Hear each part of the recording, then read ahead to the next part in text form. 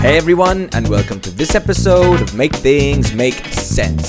Today, we're making sense of wellness at work. We believe that all businesses, small and large, should focus on wellness.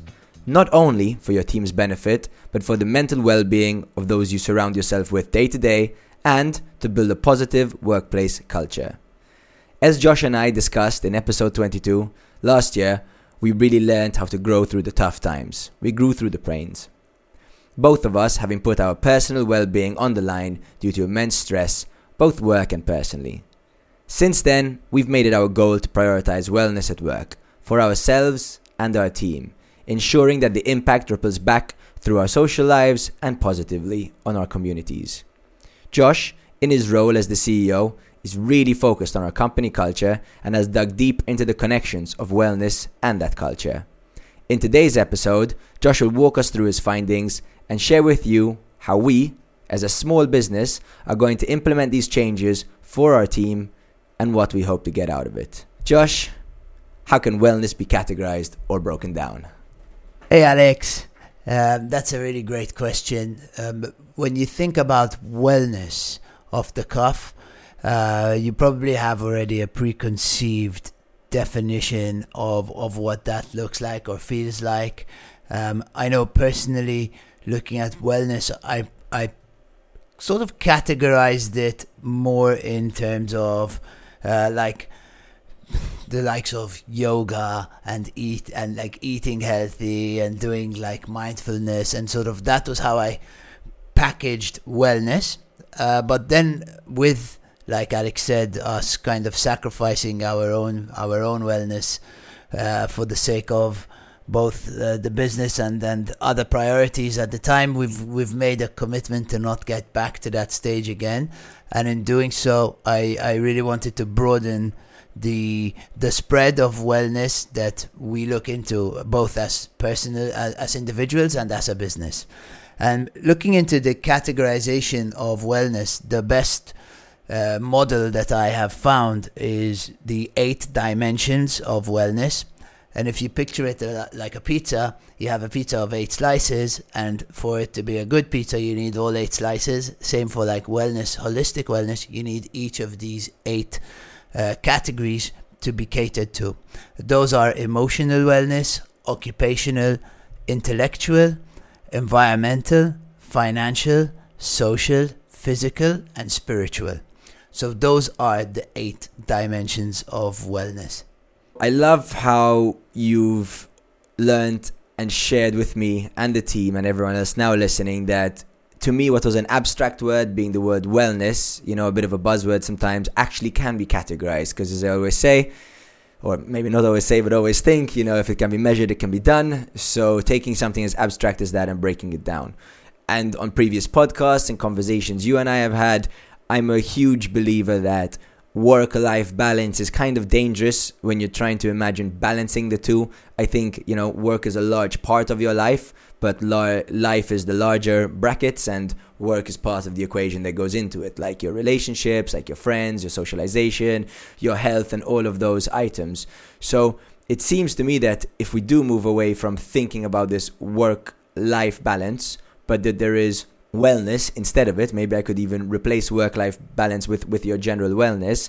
I feel that as business owners, us, or even managers and people that are listening in, may be semi-responsible for the parts of wellness at work, but then also the employees or team members or each individuals, even ourselves, are responsible for it. So the question I'm leading to is, if we remove our mind of work-life balance and start looking at wellness of ourselves as overall human beings, and just knowing that life is getting faster, more stressful with everything else that's going on, and now we can have these 8 categorization points, which of those do you feel we as the business are more, let's say, not in charge of? I don't want to use those kind of like ownership words, but that we can influence. Which parts of those 8 points can a business influence, and which part should be totally up to the person to influence or change for themselves? There are some dimensions of wellness that are much more blatantly and obviously connected to your role as an employer and as a business. And those would definitely go into the occupational, intellectual, and financial wellness. I mean, that's a given.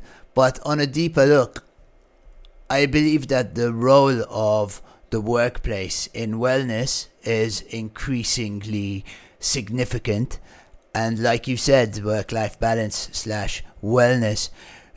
If we can, as a business or as businesses, anyone listening into this podcast can prioritize the wellness of their people, they are going to have a happier environment and a happier company. So I think I should go through each one of those 8 dimensions on the holistic wellness and give a couple of tips that are applicable to you both in your work and in your personal life.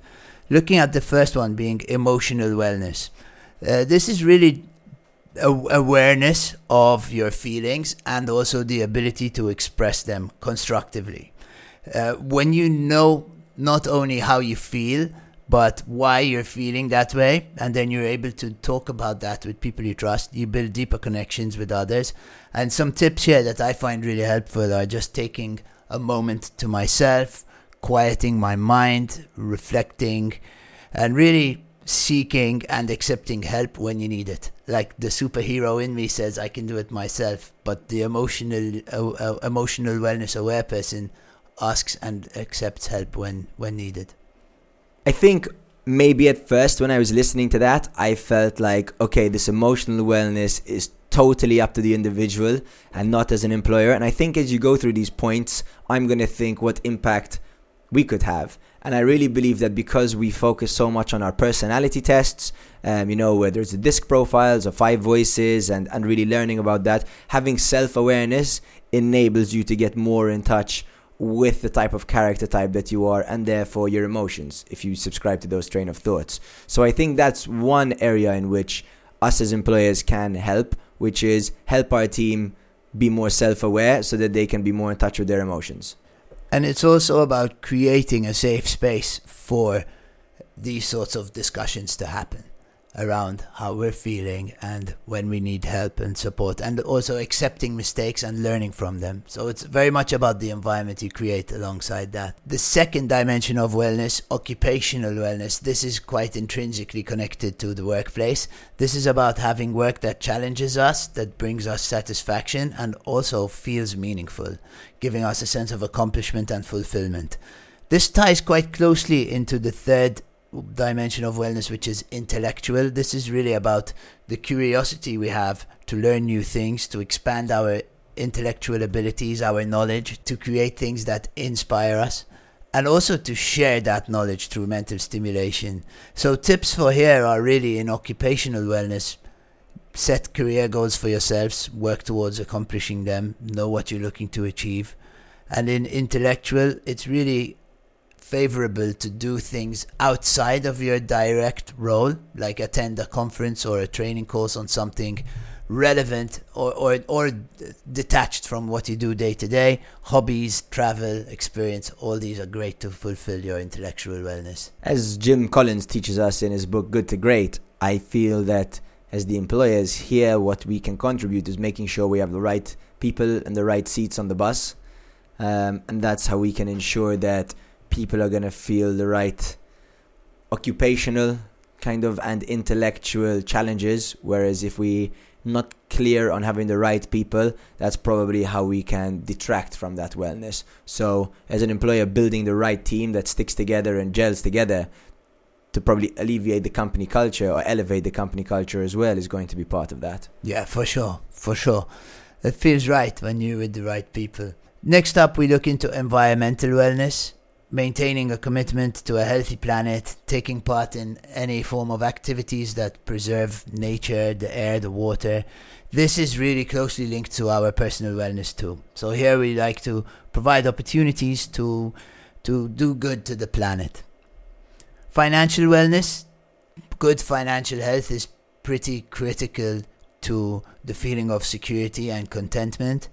Financial stress is also often linked with health problems. So here the role is to have clear growth and progression. Also to, as a person, to review your expenses and plan ahead and set budgets. These are really good tips to secure financial wellness.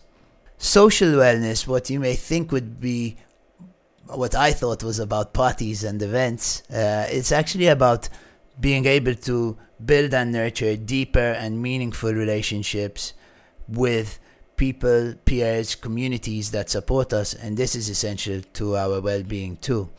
We intrinsically want to care for others, and we also would like others to care for us. Some tips here are to keep in touch with friends, family, participate in networks, communities, even volunteer for a cause that you care about.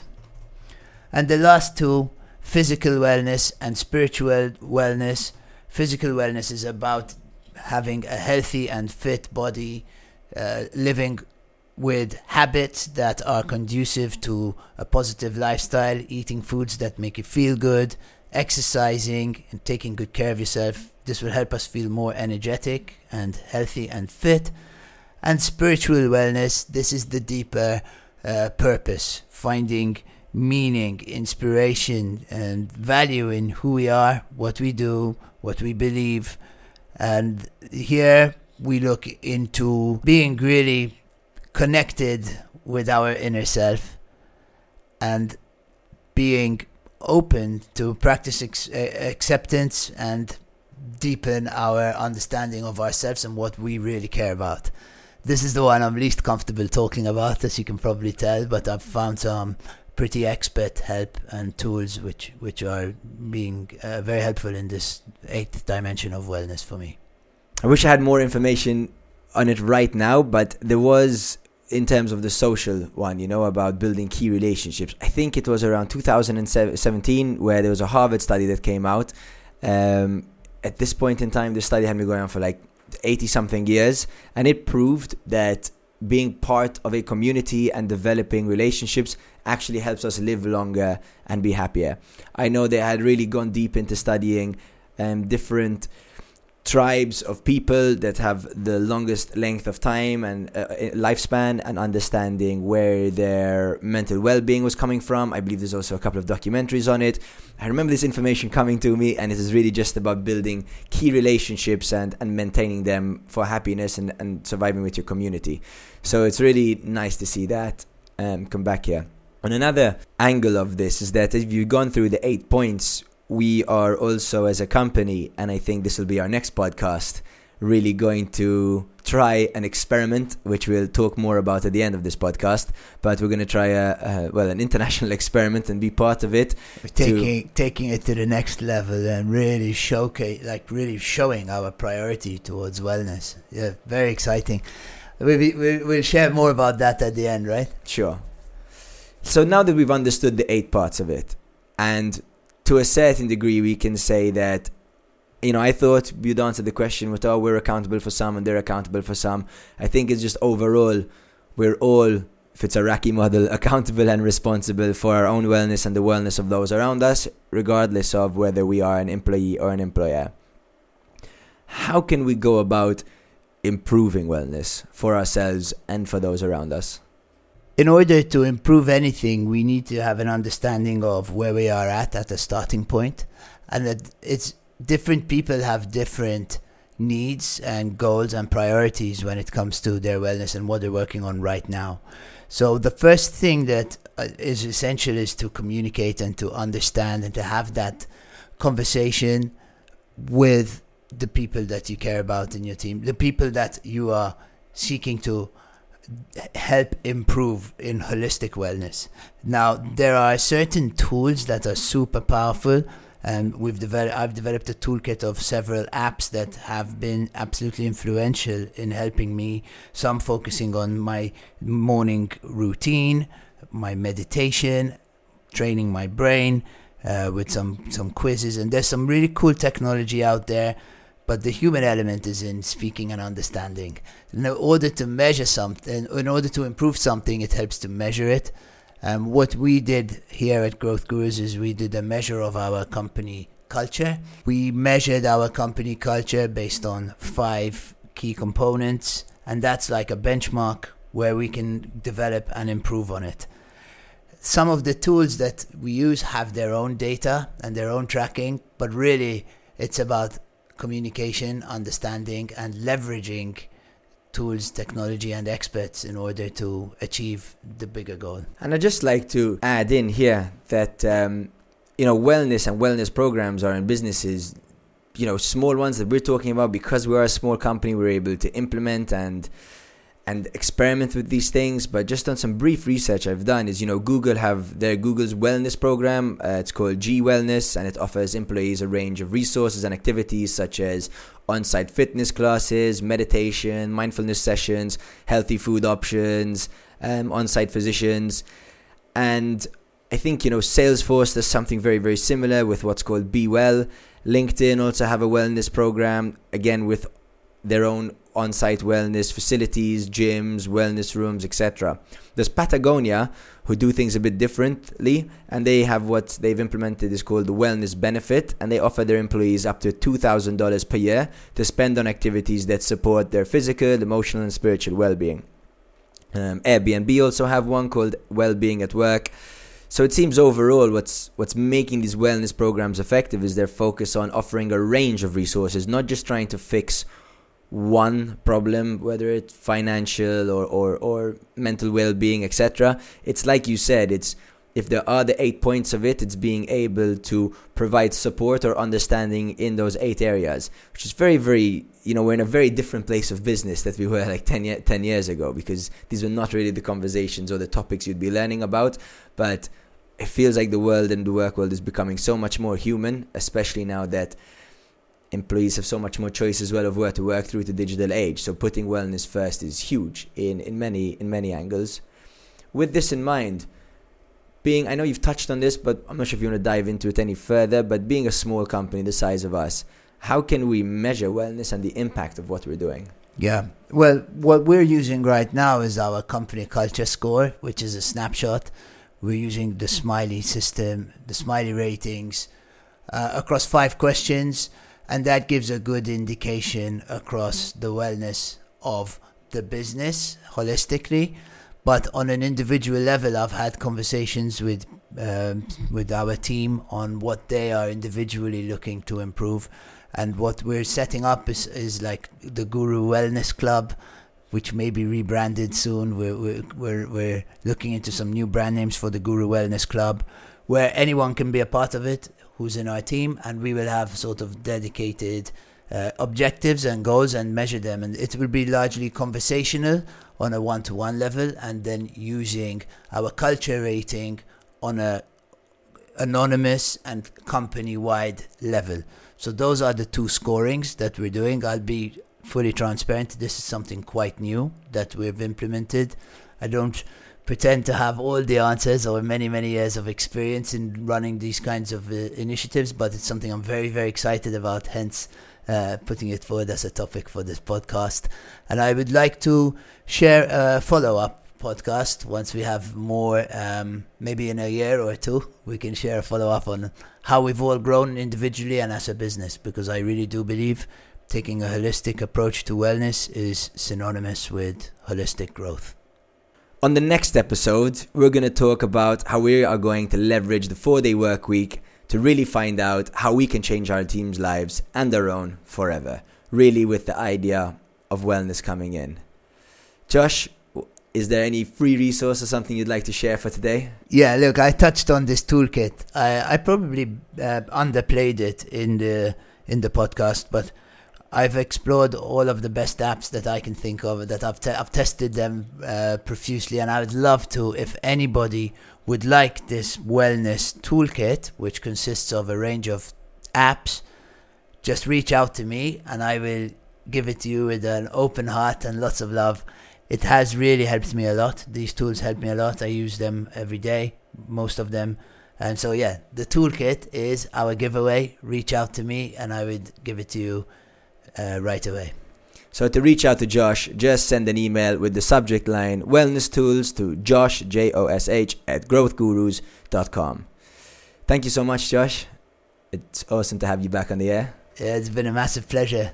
And to everyone listening, we hope you've been educated, entertained, and therefore edutained. We appreciate your time. Thank you for listening. Please share this with one person you know needs to hear it.